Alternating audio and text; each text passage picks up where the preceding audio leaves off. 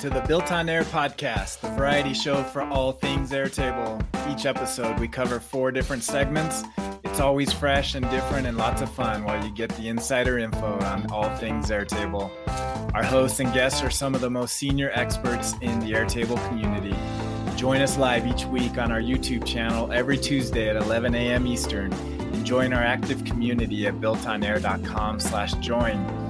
Before we begin, a word from our sponsor, OnToAir.com. Any business running on Airtable gets the value that Airtable has, but also needs a few more functions to complete their operations. That's where OnToAir comes in. It's a suite of tools for any business running on Airtable to maximize your operations efficiencies and automations. One customer, John, states that OnToAir enables his business to function properly without having to think about building their own software, and that is pretty invaluable. The OnToAir Airtable apps are amazing, and we use them often and are very happy with the results. So join John and hundreds more customers and take your Airtable to the next level with OnToAir. Sign up today with promo code BuiltOnAir for a 10% discount. Check them out at ontoair.com. And now let's check out today's episode and see what we built on air. Welcome back once again to the Built on Air podcast. We are in season 15, episode 3, coming to you live on a Tuesday. Good to be with you. We've got a full house with us again, myself, Ali, and Camille, as always, and special guest, Rob. Welcome, Rob. Hello. Good to have you on. So we're going to learn, Rob's new to the show, so we're going to learn his story and background, and then he's going to share some stuff. So I'll walk through what we're going to be talking about today. We always do 4 different segments to keep you up to date, starting with our Around the Bases, with what's going on in the Airtable communities. Then a quick shout out to our primary sponsor, OnToAir. Then we're going to learn more about Rob and his story and how he came into the world of Airtable. And then Rob's going to showcase the backend to an e-commerce store that he built called Film Gear South Africa.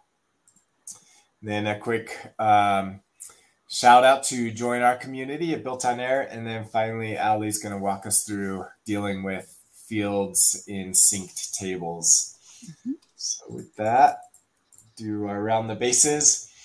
So there's definitely a lot of continued discussion around the interface design changes. I know that's an ongoing dialogue in many different communities. To kind of summarize the latest, we talked about it last week of pretty big changes. Camille walked through in more granular detail some of those changes. But this week we did get a response from Airtable. So I thought this was worth sharing. Phil, an employee at Airtable, basically goes through and says, yes, we heard you. Yes, we could have launched it better. Gives a little bit of the new functionality overview and some foundations. So it gives a little bit of insight talking about how it could work across different devices, which is what we kind of alluded to with mobile, but also PDF is interesting. So being able to export, that's kind of a little bit of tidbit there. Thoughts on his comments or just this topic in general? So, I appreciate the sort of public response because sometimes Airtable will make a change and we'll have some criticisms or feedback and it's like radio silence. So, it's nice to, have someone, and Phil specifically is from the product team. So somebody who's actively working on the feature being discussed rather than being just sort of a community liaison. It's just sort of nice to see their reasoning behind doing changes like this, because from an architectural standpoint of how Airtable is built, if you want things like PDF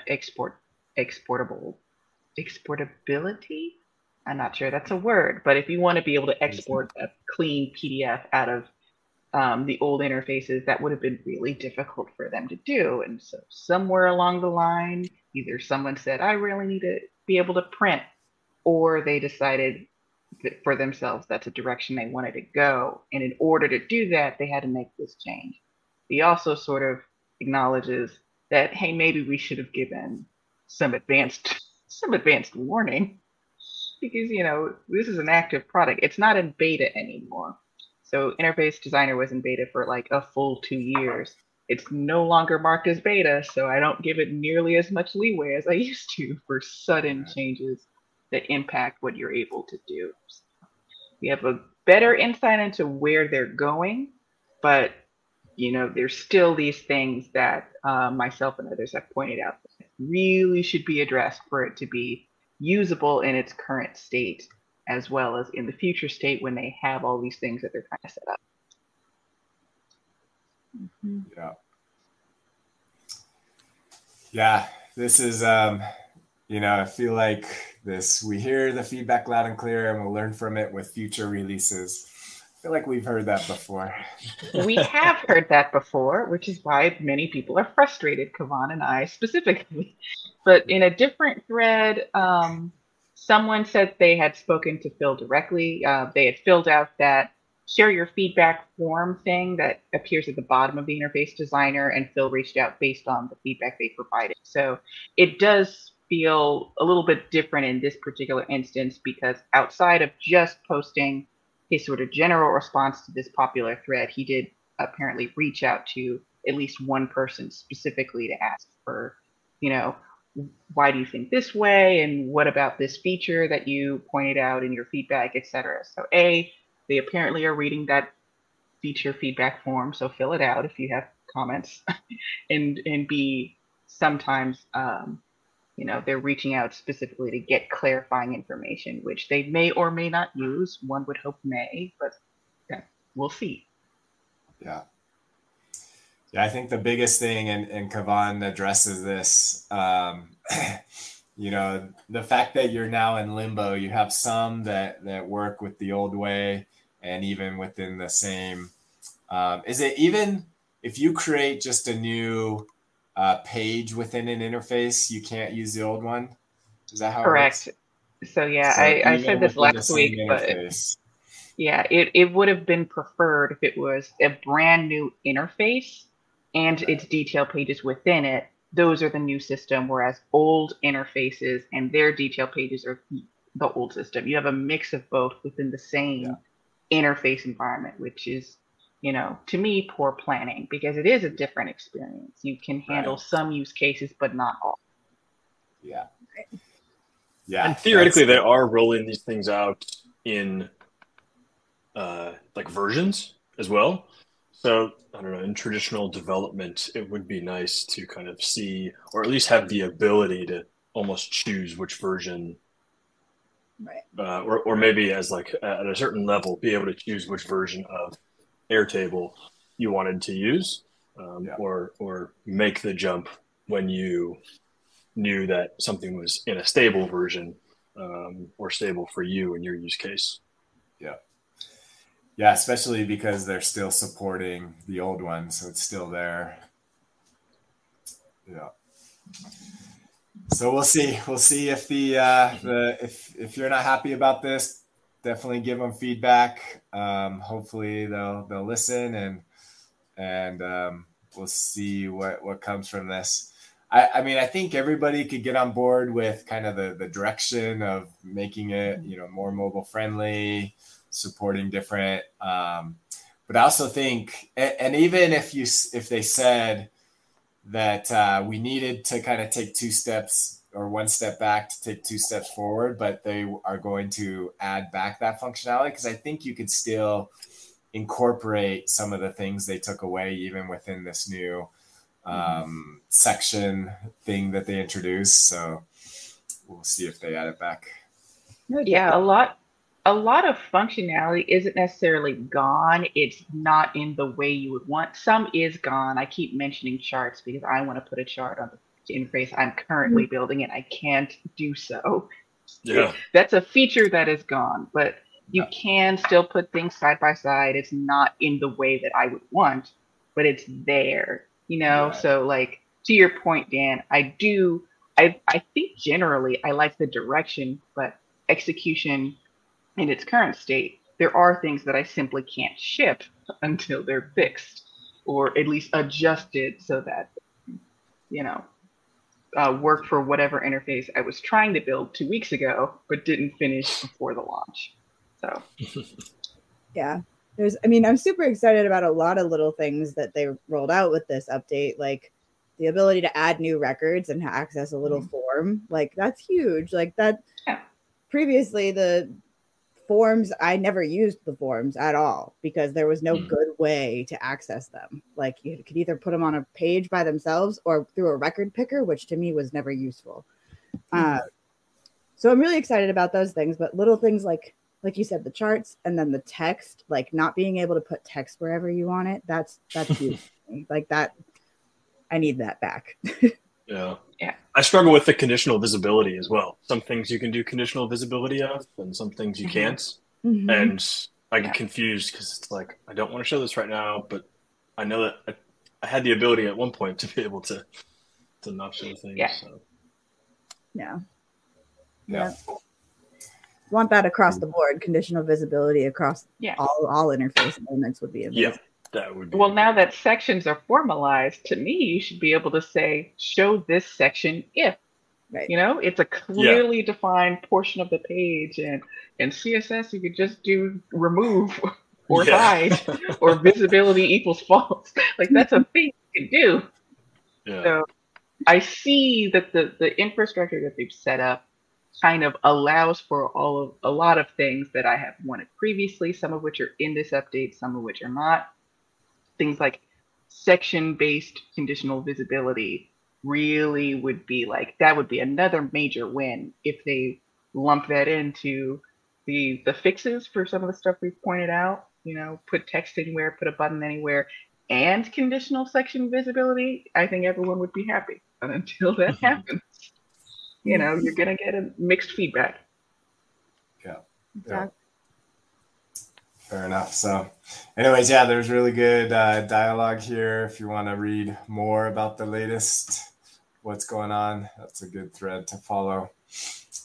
All right, moving on. We'll go to the Built on Air community. This is a post from Ben Bailey. You know, what really grinds my gears, the fact that linked record field search functionality only looks at the key field. And this triggered discussion. So you talk about, but then he says, I think the record detail update last week might have fixed this in certain context. And then posted that they pushed the update. And so one of the updates, that also another undocumented update, is that you can search in linked record elements within interfaces. Yeah, so that's a quality of life improvement that is useful. So normally when you have that like little record card, there's a couple other fields that are visible underneath whatever the name of the record is. If you type in words that appear in any of those other fields, it will show up as a result while you're searching now, which is very useful. I haven't tested in every place that sort of search box comes up, but it does happen in at least some portions of the product, and it does make finding things a lot easier. Yeah. So that's good. It was actually a 2-part. He then posted it in a different channel in the tricks of it being available, and then some interesting discussion if you like talking about history of databases. Bill French is always good for a history lesson, so you can learn more about how search evolved over the years in databases. Love it. Yeah. Okay, next one. This one I thought was worth discussion. Carlston asks, I wish comments was its own field type, so a record could essentially have multiple comment fields. So thoughts on that, as well as ideas or strategies in dealing with comments, maybe outside of just the normal comment section.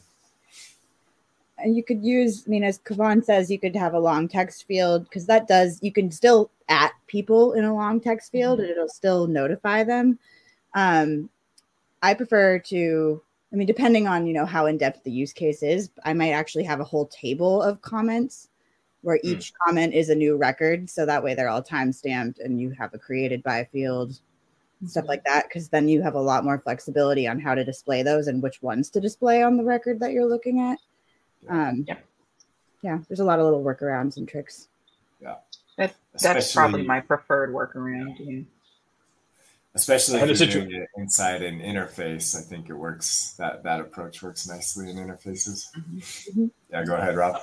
I had a situation this week actually with this specifically changing comments to a long text field, but I had a trigger, an Airtable triggering an automation based on when fields were updated. So essentially when someone updated a comment, I noticed that it was updating like every single character that they were typing, as opposed to just when they've submitted their comments. So if anyone does that, do not put an automation that runs on when that comment field gets updated, because you will be getting a lot of The hack for that would be to have like the comment long text field that is locked and that can only be modified via automation, and then a separate one that's like your prompt, or like looking at Slack where that reply box is.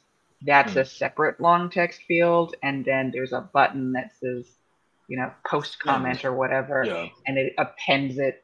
But that now you have 3 fields or 2 fields and a button, depending on how you set it up. So it's like, there's pros and cons. Back before the comment API was a thing, you would have had to do one of these types of workarounds. I still don't know how good the comment API is, but at least it's something. But Dan's shaking his head no. So to me, that says, it's not. It doesn't give you the level of detail that you would need to like really use it anywhere outside of Airtable. Yeah, I mean, it's okay. My biggest frustration is that you can only get the comments by querying a record. They don't have like a comments endpoint that gives you like all the comments of a table. So depending on what you're doing, it might be okay, but you need to check each record for its comments. Yeah. I had a discussion the other day. I can't remember. It was with a colleague that was used to an older database platform, and I can't remember exactly which database platform it was. But I was explaining to him why we couldn't use a particular automation to do what he wanted to do, because Airtable commits values on keystroke, as Rob was just talking about. And he was like, well, in this older database program I had, it didn't commit values until you had a carriage return. And I was like, well, that would be kind of interesting if you had the ability to like toggle which one actually did it. Because that would save a lot of hassle, I think. You wouldn't have to do what Camille was saying.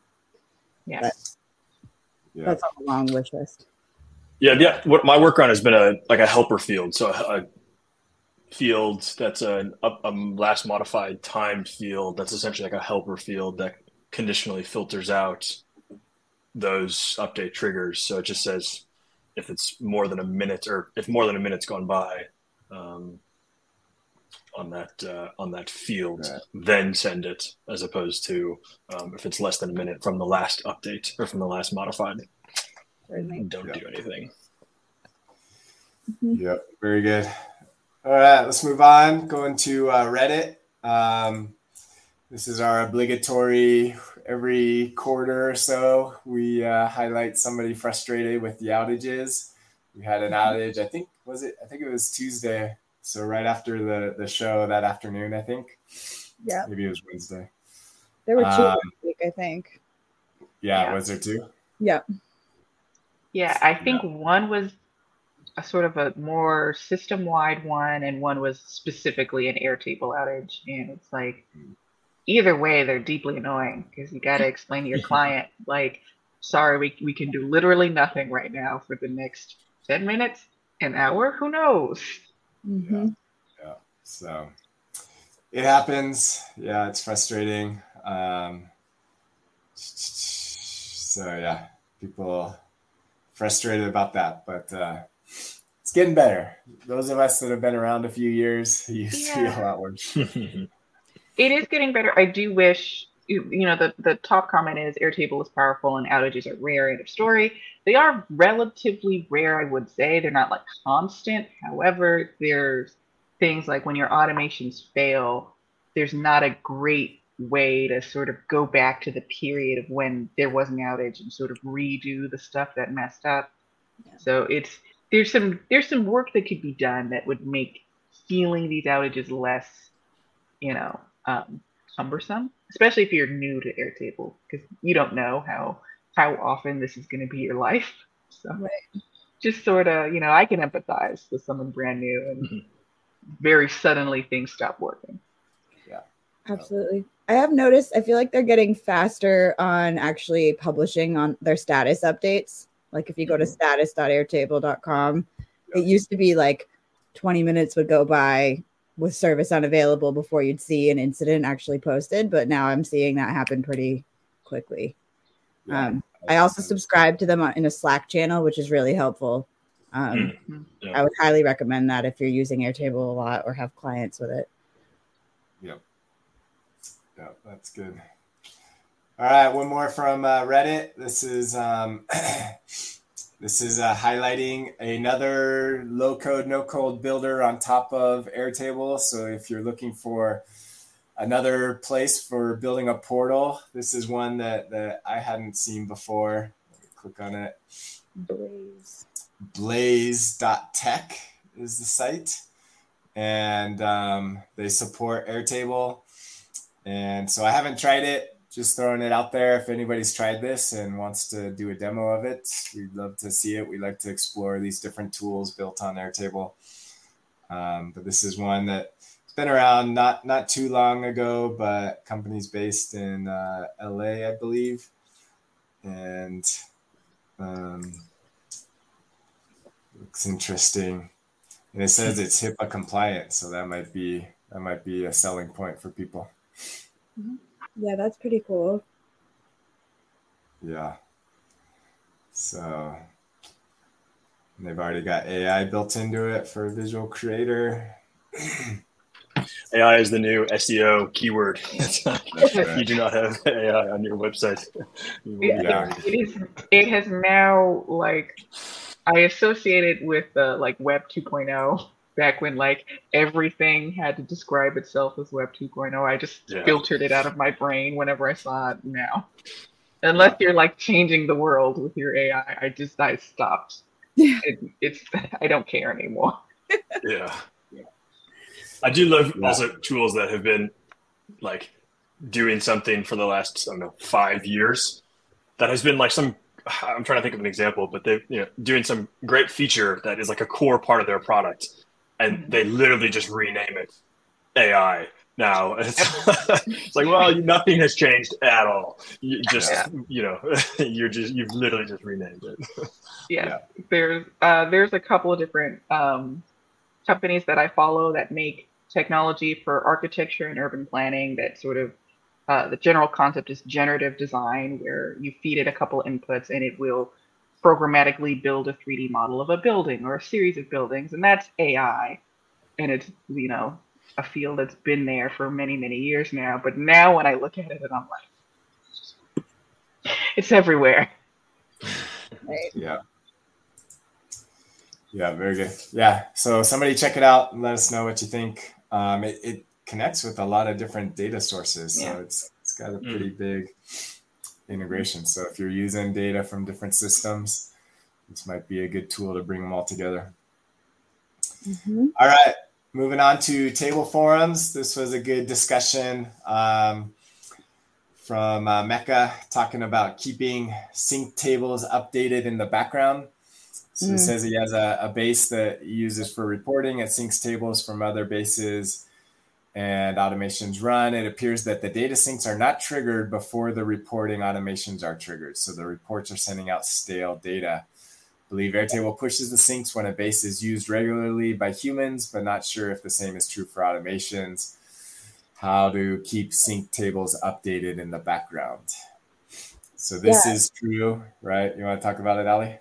Yeah, this is actually something I had discovered a while back, and I posted about it in the Airtable community, and Scott and I kind of had a back and forth. And then Airtable actually updated their support documentation based on that conversation, because previously it just said it updated every 5 minutes. nothing, like no ifs, ands, or buts. It was like every 5 minutes it gets updated. But similar to what this user was saying, Park West Digital, I had a report set up in a synced base, and it was going out with incomplete data every night. So I noticed after putting like last updated or created time field in the base, I was able to deduce that everything was getting added after that report ran. So like the report would run and then the new records would come in because that automation woke up the base essentially to get it to sync again. So my workaround for this has been I put in an automation that runs at a scheduled time. So every 15 minutes so that it just finds a record, doesn't do anything with it. It just on a scheduled time, it goes and finds a record on a table. And that actually helps it to keep syncing. So now it's not every 5 minutes, but it is every 15 minutes. And I just make sure that my report that gets sent out is after that interval. Yeah, and even with they did make it more, they improved the syncing functionality right now to it's where it's almost instant or supposed to be, but this still holds even like it has to be touched. Yeah, you have to go into the base. If you're not opening the base or an automation is not running on a schedule, then nothing's going to get updated. And if you can tell that if you have the dependencies on, which is easier for enterprise, but like if you look at a field that's being synced to another base, it'll say when the last time it was synced was. And in many cases, I can see something that's like last synced 365 days ago because nothing's actually been going into that base to open it. Yeah. So yeah, be aware of that if you're doing any kind of syncing, something you need to account for. Right. All right, last one. Then we'll move on. We'll go to, apparently we have a new social media platform called X. It says Twitter in the domain. It says Twitter in the search bar. It still says tweet as the back button. I refuse, Elon Musk. Yeah. You can't make me. Yeah, I don't know what's going on there, but there's still people talking. So if there's valuable stuff there, we'll share it. So this comes from Mike Cardona, who puts out a lot of good stuff. And if you're looking for a script that helps look at your database, he provides a free script. You simply copy this and paste it into a script, and it will give you details on all of the tables, all of the fields, the descriptions there. So if you just want a way to just display everything in there, it will do that for you. It looks like it also gets into some of the records and displays all the record information as well. Great. So what is, actually, I'm not familiar with this one, output.inspect. It's just another way of, it's console.log, but looks prettier. Yeah. Okay. It's better for formatting things that are like objects or arrays. It'll allow you to expand things out a little bit differently. Right. Okay. But for a string like this, it's probably not any different. No. I think that's just a formatting preference. Yeah. Okay. Yeah, I haven't been using that one. Have to use that. But anyway, so here it shows a quick video of what it would look like and help you. So if you want something like that, there is a free script there on Twitter to find, or on X, excuse me. No, you got it right. Yeah. Okay, let's move on. That wraps up our Around the Bases. Next, we'll give a quick highlight on On2Air, the all-in-one toolkit to run your business on Airtable. If your business is dependent on Airtable, you should check out On2Air. And we are continuing our spotlight on backups this month. Well, last month was backup awareness. Since we were off last month, we're doing it this month. So make sure you are backing up your data. Best practice says to have your data backed up in more than one location. So Airtable does back up your data internally, but for best practices, it's recommended to also have it stored somewhere else. That's where On2Air Backups comes in. It helps you save it to your own storage within your own Google Drive accounts, your own Dropbox, or your own Box account. So check it out on Aware.com/backups. Gives you all the information and use cases and highlights on happy customers using backups. Okay, Rob. Let's meet Rob. Go for it, Camille. Hi, Rob. Hello, Camille. So I could be misremembering, but I believe this is technically your second time on the podcast, because at Airtable, we had a mini session where we brought in multiple people in from the floor, and you were also in attendance at Airtable earlier this year in San Francisco. That is correct. That is correct. So that was my mini appearance. This is my first primary. Yes.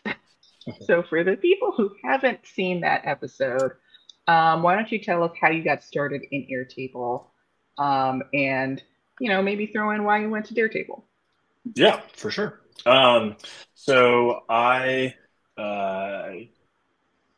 kind of going back to 2014, I had moved to South Africa from Chicago. I'd been there before for work, and then made the decision to move there for work and lifestyle reasons. At the time, I was working in the film industry as a cinematographer. And so the industry there is very seasonal in that there's a lot of work in the summer, and then in the winter, there's basically no work. So I first got there in the middle of summer, got on a project, and then it was great to get on that project, but I basically meant that I didn't network with anyone for the majority of the time that people were working. So then it quickly got to winter time, and I didn't have anything to do, and I wasn't really ready for that. So I knew that I have a computer science background, actually, educational background, and so I was looking to buy some equipment for myself, and I was kind of asking around to figure out where I could buy equipment from. At the time, 2014, Amazon was very much at its prime of e-commerce in America, and there were some other websites for the film industry, or for the professional film and photography industry here in America. That was kind of a big marketplace for a whole bunch of equipment. But in South Africa, there was nothing like that. And so it's very much, you kind of had to know someone who had some stuff, and then you need to know someone else who had some stuff. And so it meant that you were just spending days just trying to buy 3 or 4 things because they were very, very specialized and very expensive things. So that winter was kind of, I decided, well, if no one else has made a better solution, maybe I can make a better solution here. So that was the birth of Film Gear South Africa. Someone else had the domain name at the time, and I went and did some digging to figure out who had the domain name. No one did. I didn't have any money for SEO or anything like that. So Film Gear seemed like a good domain name to get. And so I basically said, I'll figure out a way to get you some batteries at a good deal if you give me the domain name. And so the guy did. And so Film Gear was born. So I basically just used my relationships that I already had in the film industry with manufacturers and different brands, and said, hey, I'd love to represent and get your products into Africa, essentially more easily, and avoid this whole kind of know a guy situation. And so it was a very simple concept of I'll just sell stuff online, and that'll be a good way to kind of supplement my work. And it turned out to be a behemoth that is still in existence today. So ain't that the way it goes? Yeah, exactly. So Such a simple idea. Yeah, we just sell some stuff. Yeah, it's been an incredible journey so far. But that was kind of my where I started in Airtable and automations, etc. I kind of said, well, I've got a computer science background, and I can figure this one out. So I can kind of run you guys through a little bit of the store and some of the inner workings and the trials and tribulations of how Film Gear South Africa works. Yeah, sure. Because that's a very specialized, field just in general, and the types of equipment. Stores are typically built in similar ways, no matter what the product is. However, there are certain particulars depending on, the field that you're in. Maybe you're selling bundles of products that are all related, or maybe you need to display what parts go along with certain equipment. Like I imagine with cameras, you might want to have different options for like the lens type that might come with it. So, For sure. I can see how, although building an e-commerce store isn't, a lot of people make them. When you start off with one that is so specialized for a very specific sort of use case, I can see how that might run into a couple of, I'll say issues that most people will get to eventually, but you haven't gotten there a little bit earlier. Yeah. And there's in the e-commerce space, there's kind of three different types of e-commerce stores that they talk about. There's like a landing page store, which is you sell one thing and that's what you sell, and everything drives to that one product. And then there's, a specific manufacturer, and that manufacturer represents all the items that they buy, but it's very specific to one specific thing. And then there's the marketplaces, and it would have been nice to sell one thing, but instead I went about it and didn't realize what I was getting myself into. But the value comes from marketplaces when you have as many things as possible in that marketplace. So it quickly, what started as just one or two brands, definitely realized that the value is having, as you were saying, more brands to complement things. Because if you were to look at like a traditional film camera and look at its behind the scenes and see what it looks like, it's got, so many cables and monitors and lenses and accessories on it. And it's all very personal preferences and all that stuff. So, yeah. Well, let's take a look. Cool. Sweet.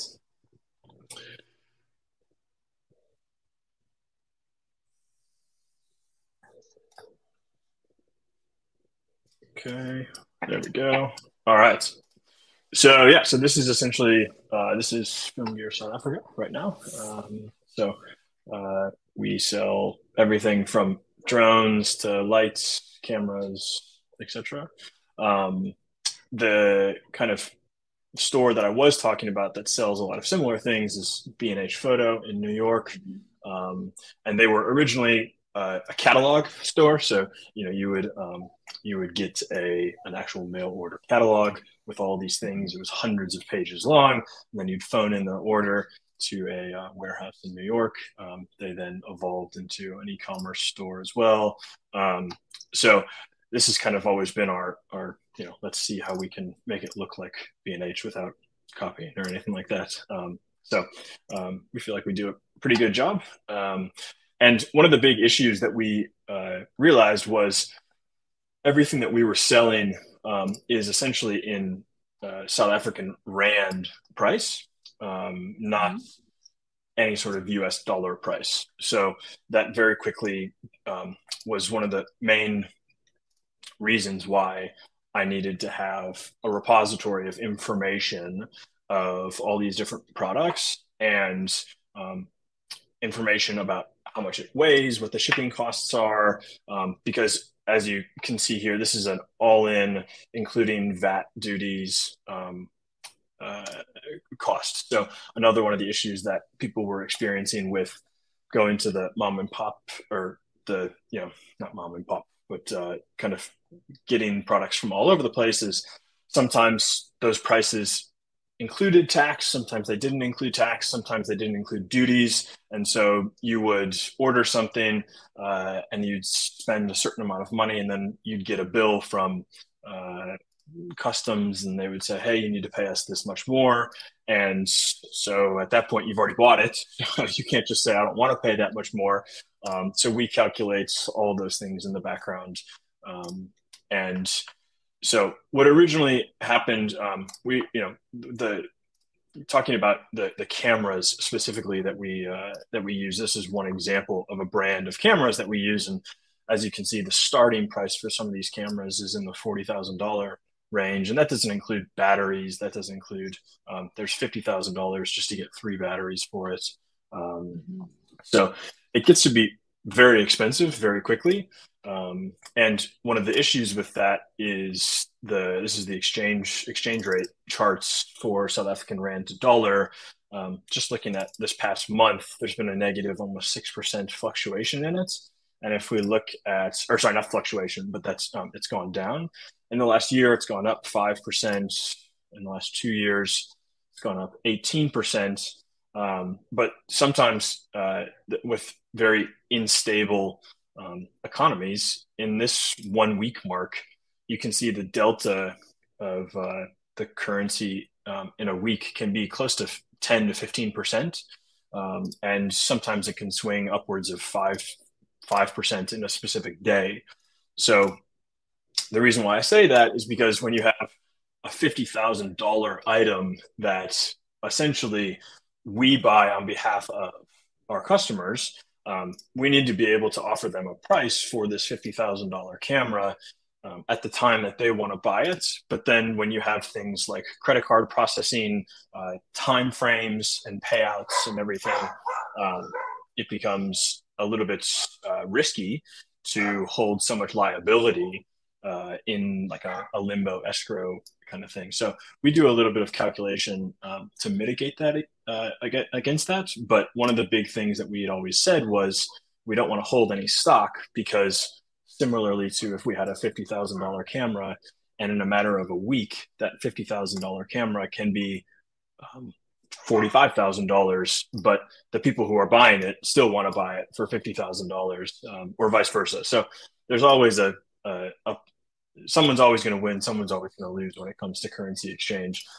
But we, because we were able to get all of our data in one place, thanks to Airtable, and in a place that was online and essentially in the one source of truth fashion, we were then able to essentially just mitigate against those currency fluctuations. And we rely heavily on automations to fight against these exchange rates. So another key part of our of what we were trying to do was trying to figure out how do we get if we look at some of these other brands, I mean, they have hundreds of SKUs for a specific brand.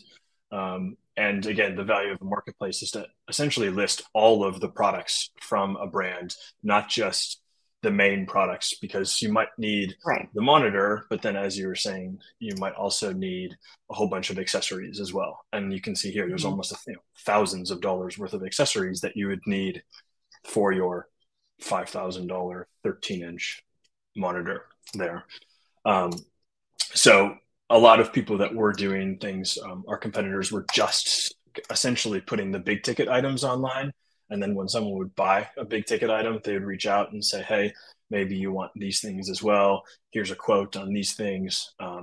And that just takes a lot of time to go back and forth. And so harder to budget as well, I imagine.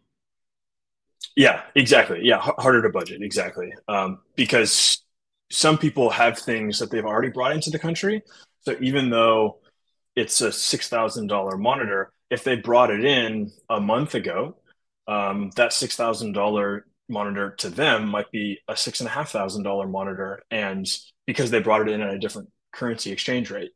And so they either have a choice of selling it at the current rate value and essentially losing the majority of their markup that they put on these things, marking it up more than what it actually should be worth to mitigate against that, which we don't really believe in at all. So we don't mark up any of our products at all. We just take our margin from the brands. So we just wanted to make it as transparent and as open as possible. And so the reason why I was saying it's very complicated to get all these products up is you can go one by one and copy and paste descriptions and all that stuff. But one of the things that we've kept in our back pocket is we use various web scraping tools. So we scrape the manufacturer's websites, we scrape other marketplaces' websites to get things like best-selling orders, to get things like to see if other people are running any sort of specials. All of that gets pulled into our Airtable database as well, so that if something else is essentially a best-selling item or maybe on sale in America here, that means that we can target and market those items as well on our site to be able to kind of match without having the actual sales data ourselves. We can kind of use the sales data from some of these larger companies to make decisions for ourselves. So, as I said, we build everything on Shopify, and we have since day one, which is pretty great. And Shopify's changed a lot. It's interesting to see how Shopify has changed alongside how Airtable's changed. Two very different, organizations and entities, but very similar. One of the big changes that Airtable has actually implemented is meta fields. So meta fields are pretty great now that we have them, but we didn't necessarily have them before. And so I wasn't able to put in, say, like a US dollar price into Shopify and then just show the conversion, because the base currency of our store is in South African Rand. And so the idea of doing a simple currency conversion app on Shopify wouldn't necessarily work for us as well, because that would just show a different currency, but the base currency would still be in US dollar. And in South Africa, you have to legally, you have to sell in South African Rand. So we couldn't sell in US dollars because we were a South African Rand store. So that led to reaching out to Fiverr to try and get people to build us macros with Excel and add-ons for Google Sheets to try and have that source of truth. But then at the time, that was when I met my now business partner, Core, and he had reached, he kind of said, hey, maybe you should check out Airtable. We were working in the same place together. And it was right when Airtable went public, or available to the public in 2015. Checked it out, and I was like, wow, all of a sudden I have all of this information available to me, and I can sort things. I can, all the value that we see in Airtable now, I can bring in Airtable, and I don't have to do complicated VLOOKUPs. I don't have to do to worry about field types not being, numbers or URLs and formulas and everything, or doing a formula for a whole bunch of cells and then doing getting one more cell or one more record that doesn't get caught by that formula. So that's where Airtable has really come in handy. So I've kind of mimicked our entire Shopify store in Airtable, but then I do things like all of our foreign exchange rates in Airtable. And so we can see that earlier this morning, my actual South African Rand to dollar rate changes. We add 20 cents to just do a little bit of mitigation against that.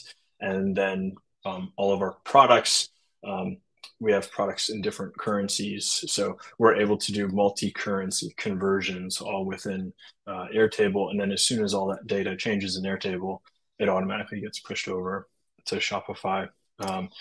How do we do that? Started with Zapier way back when. That was a disaster back in 2015, and it turned out to be very expensive as well. And so that was also when we got on Make, Integromat at the time. So we've been using Integromat for about 7-8 years now as well, since it started. And one of the great things is that it still costs me $9 a month to do a lot on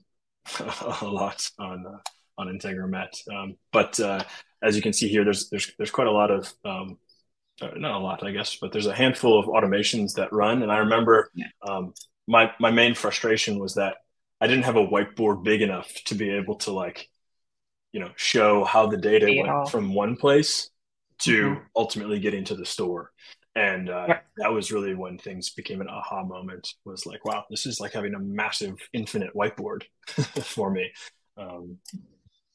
So one of the other fun facts, or little fun things that I had was one of our biggest runs, or our biggest scenario that we do is, let me find one of the big ones.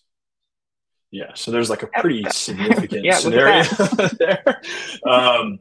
Pretty significant scenario there, but it basically takes, scraped data. I then keep track of all my runs as well.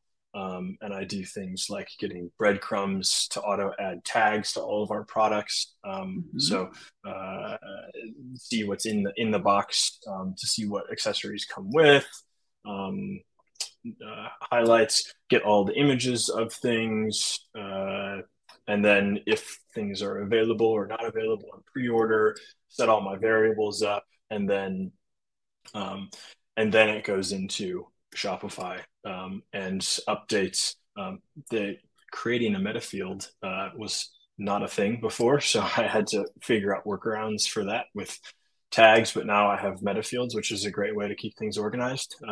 So what I was going to say is this scenario here was a big kind of core part to how we were able to get products up online as fast as we could. And so essentially I would be on a call with a new vendor or a new manufacturer and say, listen, like, by the time we're done with this phone call, I can have all of your products with all of the information about your products up on our website, available for sale. And of course, they wouldn't believe me because they just thought that we were copying and pasting things from their websites, or we were using data that they were going to send to us, but everyone's data was structured in different ways, or they didn't actually have any sort of structured data at all, which I was like blown away by when I was like, send me a product list with descriptions and photos and this and that. And there's all just so many different ways they were doing it. And so I found that just scraping their actual website was significantly faster to get all the information I needed. And so, sorry, this was... These vendors don't have a public API that's like, let me make a pull request for the information that I need. No, you do have to do, as you said, either one by one, going to these product pages and copying what you need and downloading the images, uploading them somewhere else, or you use a web scraper and a series of make automations. Yeah, exactly.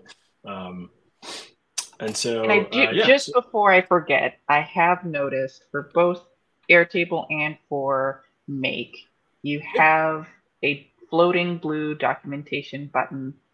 I've seen that product before. I forget what it's called. Can you please, for the audience? Of course. So NC Scale, right? NC Scale is an interesting way. I'm actually just only now starting to play around with it. So it hasn't been a part of my tech stack for a while. But what's incredible is that I can load up different organizations, and then I can connect in my Airtable, my Make. There's a whole bunch of tools you can connect up that all kind of relate to whatever you want it to relate to, and then you can monitor things. So if I were to essentially go into my ETL, I can see previous runs. I can see they're all running at the moment, which is great. So I can the screen here shows me that it's running, as well as a pretty incredible thing, which is you can see who and what fields actually change. So for instance, in Airtable, if I were to, I'll do it right now, actually. If I were to, let me just see if I can add a new thing, and then just put it on air. We are locked. This is... I need to be a different user to be able to add that. But let's see if that works. So force updates every 30 minutes, right? 30 minutes, yeah. Mm-hmm. So it'll scan my the whole structure, and that is in my Forex table. And after this is done, it'll basically say that my user has added a new record in this table, or if I were to actually go through and change, for instance, this markup, if I were to change that, those changes would get recorded here, as well as you can kind of write your documentation or write your READMEs for tables, for different scenarios in Make or Zapier.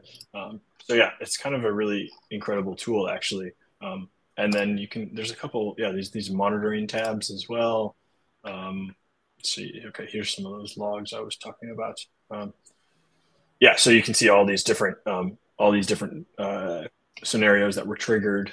So it's kind of similar to having essentially your like home dashboard here in Make, but you can have from different sources all in one place. So it's pretty cool. The guy who built it is ridiculously smart and it's very good and very stable. So. That's really cool. Ooh. Yeah. Yeah, I had seen it just sort of around and I hadn't used it because like for this perfect use case example where you have a product that you're delivering to the world, an e-commerce site for film gear, and it is using multiple different services in order to provide film gear, right? So Airtable's involved, Make's involved, Shopify's involved, you have a web scraper, and probably not all of the tools that you're using are, available in NC scale, but you would be able to sort of write little notes about what's connected to what and why. Yeah. Documentation is very difficult for large builds like this because, where do you put it? You could do a Miro board, and those are great for visual, but in terms of keeping track of, we need a whole new table. Right now, I got to go update my board. Something like this seems like it'd be useful to be, just to do it for you for any time you make a new Make scenario. I imagine it would show up eventually in there after it's. Yeah, exactly. And it's just a simple Chrome plugin as well. So you can essentially just make sure that your stakeholders have that Chrome plugin installed, and then it gives them this button automatically on Airtable, on Make. And so you can kind of just confidently know that if they can see that button, or you can ask your stakeholders, like, can you see the documentation button? And if they can't, make sure they have the Chrome extension. If they can, then you can kind of just say, well, then click the documentation button. And so very cool, Rob. I'm gonna jump in here just so we have time for Ali, but take over. This is awesome. So now you are partnered. You mentioned you're partnered with Core, and people can find you at prettysim.pl. Yeah, prettysim.pl. Yeah, Core and I. Yeah, so way back in my origin story of getting involved.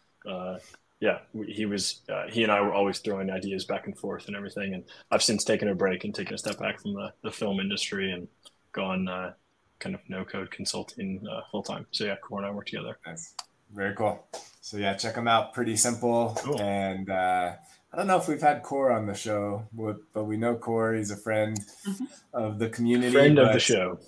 He is a friend. We need to have him on. He's still in South Africa. You're here in Houston, so different times. The timing never worked. I think we asked him, and it's a very different time for him right now. Yeah, we can peer pressure him. He's definitely malleable. So, thank you. Appreciate you showing that. That's awesome. It's so cool to see how Airtable runs a business like that and keeps it going. So. Real quick, before we finish out with our last segment, just a way to join the community, go to builtonair.com/join. That will get you into the Slack community and meet amazing, great people all doing things with Airtable. Okay, Ali, finish us off with synced field types. Awesome. All right, so this is just a really quick little demo on a feature that I don't think is used super often, but I've been using it more and more, which is pretty cool.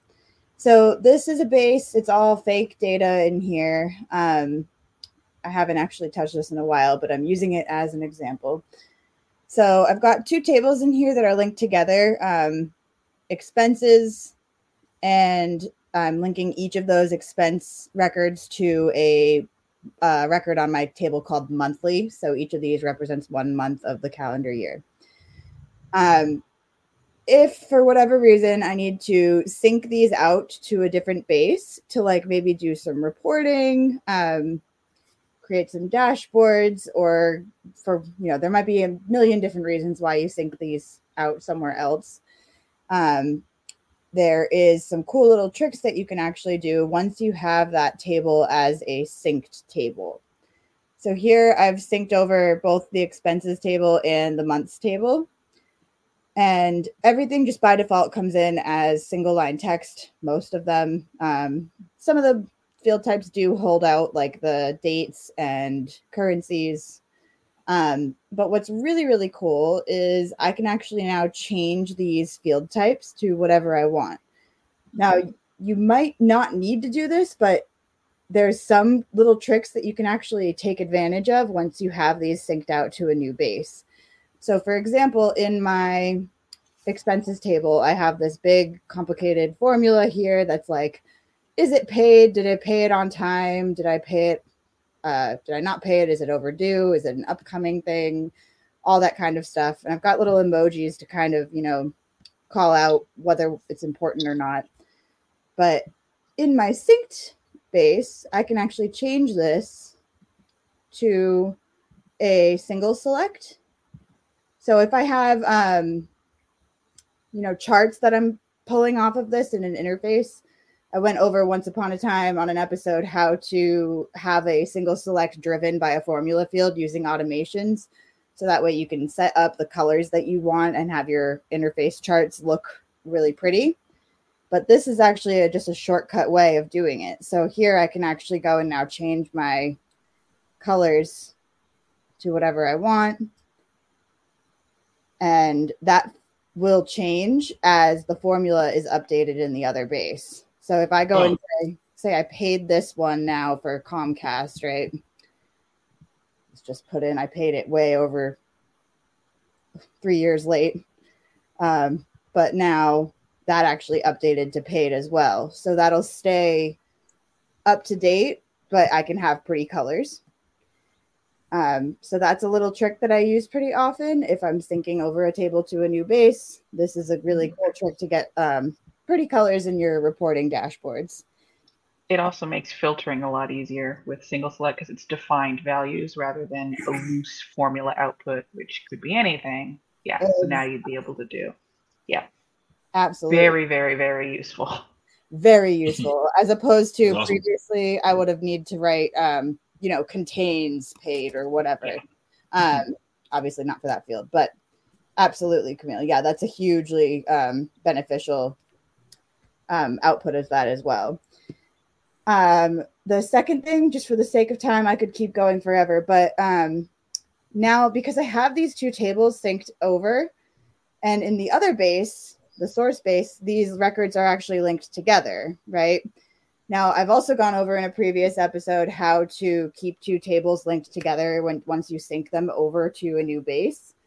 And if they're records like where, maybe you've got people and interactions or something like that, I would still recommend going about it in a different manner with an automation and finding record IDs and stuff like that, which I can get into another time.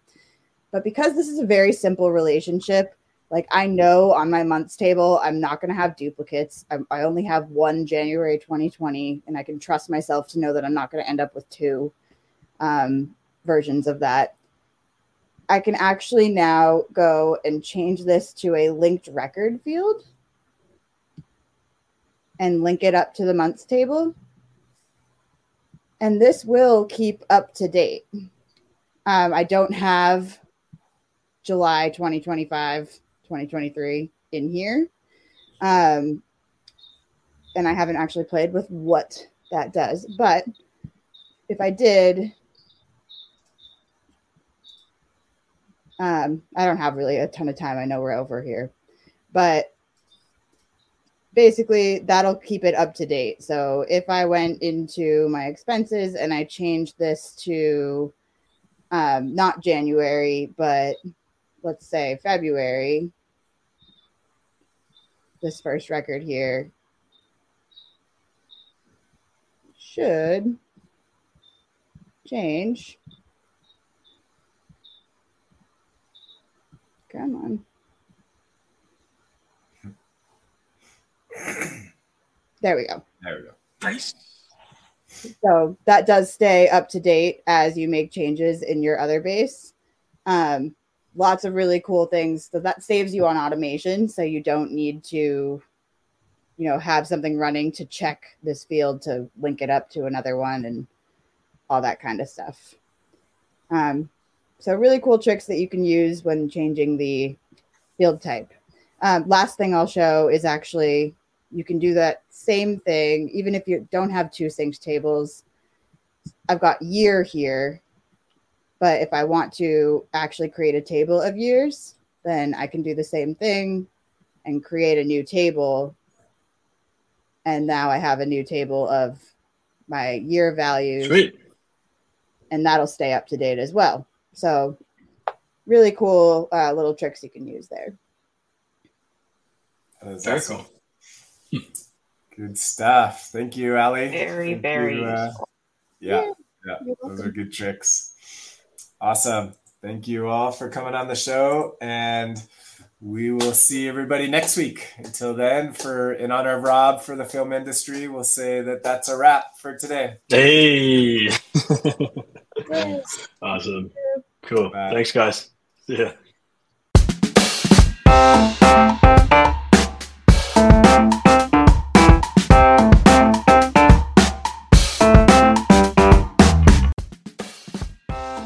Thank you for joining today's episode. We hope you enjoyed it.